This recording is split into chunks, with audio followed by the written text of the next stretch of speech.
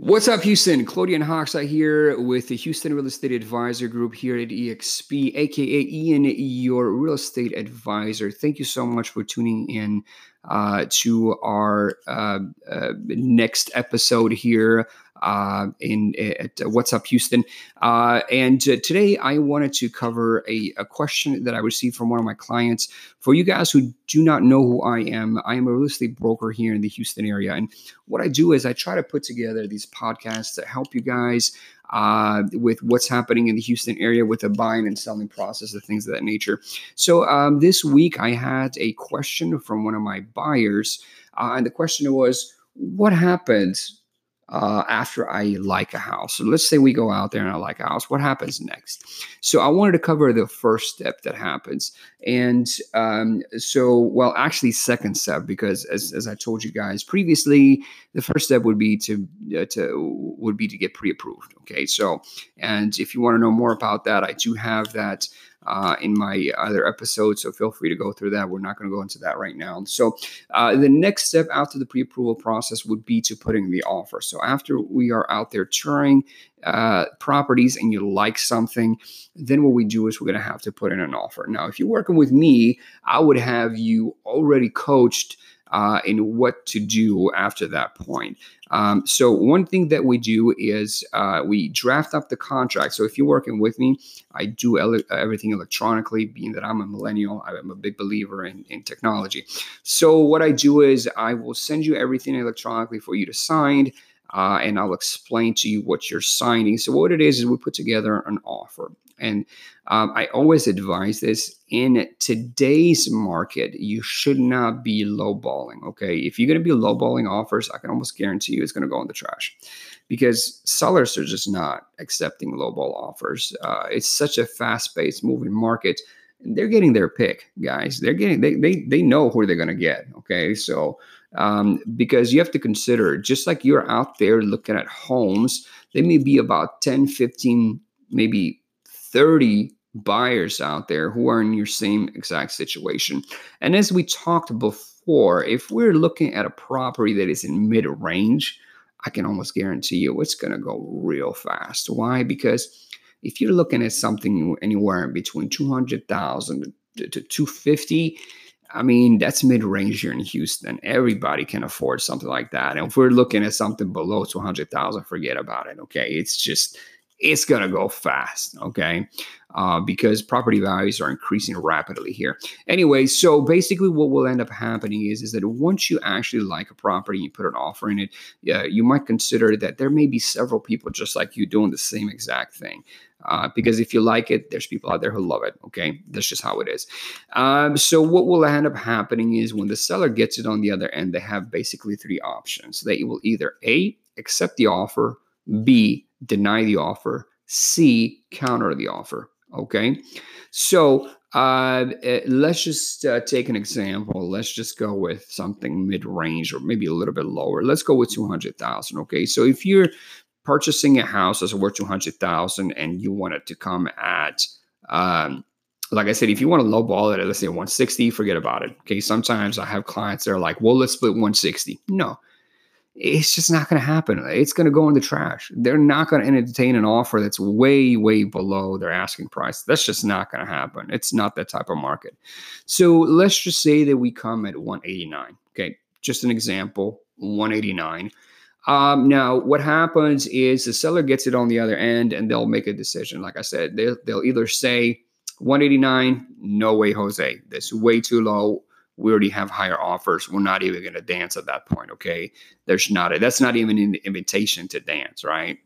So basically what will end up happening is if they choose to deny it, they will do so, and they'll let they'll let me know. In this case, if I'm the one putting the offer, they'll call me up or email me to tell me that's just not going to happen, not at that price. Or they may accept it. Maybe they don't have any other offers. Maybe that's really what they were expecting to get, and they'll accept it, at which point they'll sign it and they will send it to me, and that's considered to be an executed contract. Or they may do the third option. The third option will be a counter. They may counter. So they may say, well, we like the terms of the offer. We like how much you're putting down and things like that. But this is still not acceptable on our part. So if it's not acceptable on their part, they will counter, let's just say 195. At which point we have three options. We can either accept, deny, or counter. Excuse me. If we counter, let's just say we counter in 193. If we counter 193, it goes back to them and the same thing happens, accept, deny, or counter. Once we have an acceptance, and then basically now we're dancing, right? And then we have what's called an executed contract. And once we have the executed contract, I'm going to cover that step in another podcast. But one thing that I want to cover here, since we did talk about the market being very high, one thing that is happening right now, or that has been happening the past few years, is the bidding wars. Okay, and I'm going to cover that more in another episode. But briefly, what may end up happening, one scenario that may go in the middle there between acceptance and countering. Excuse me. One thing that may end up happening there is a highest and best offer, which means if there are several buyers in the market for one particular property, let's say there's 5 or 6 buyers they're offering. One is offering 189, one's offering 193, one is offering 197 or whatever. And these offers are all covering different ranges of offers. Okay, one of them may be an FHA loan, one of them may be a VA loan, one of them may be a conventional loan, and things of that nature. Now, depending on what a seller wants to accept, they tend to lean more towards conventional loans. So if they get a conventional loan that is not that great, okay, let's say that ours was a conventional loan in 189. And they're like, God, if this was higher, I would have accepted it. At which point, what they may end up doing is they will, if they don't counter, right? If they don't counter, what they may end up doing is they may say, submit your highest and best by a particular time. Okay. So they may ask these bidders, these people that are putting in for the same property, these buyers, they may ask them to kind of give them a better offer. Let's just say with 2 business days after today's date, or that also works if they're in the process of waiting for a better offer. Okay, so they say submit your highest and best. Let's just say by Friday, 5:30 p.m. Whatever. And basically all the buyers will have to submit a highest and best offer. Some buyers are perfectly fine with what they're at. They cannot afford to go any higher, or they don't want to go any higher. So they will reply by saying, we already submitted the highest and best. Or you submit the highest and best, if, in our case, if we wanted to kind of be at 193 or whatever, and we submitted to 189, we might want to consider going a little bit higher. So we may go to 193, or I may even advise you to go to 194. And I'll go into that later, why we go a little bit higher.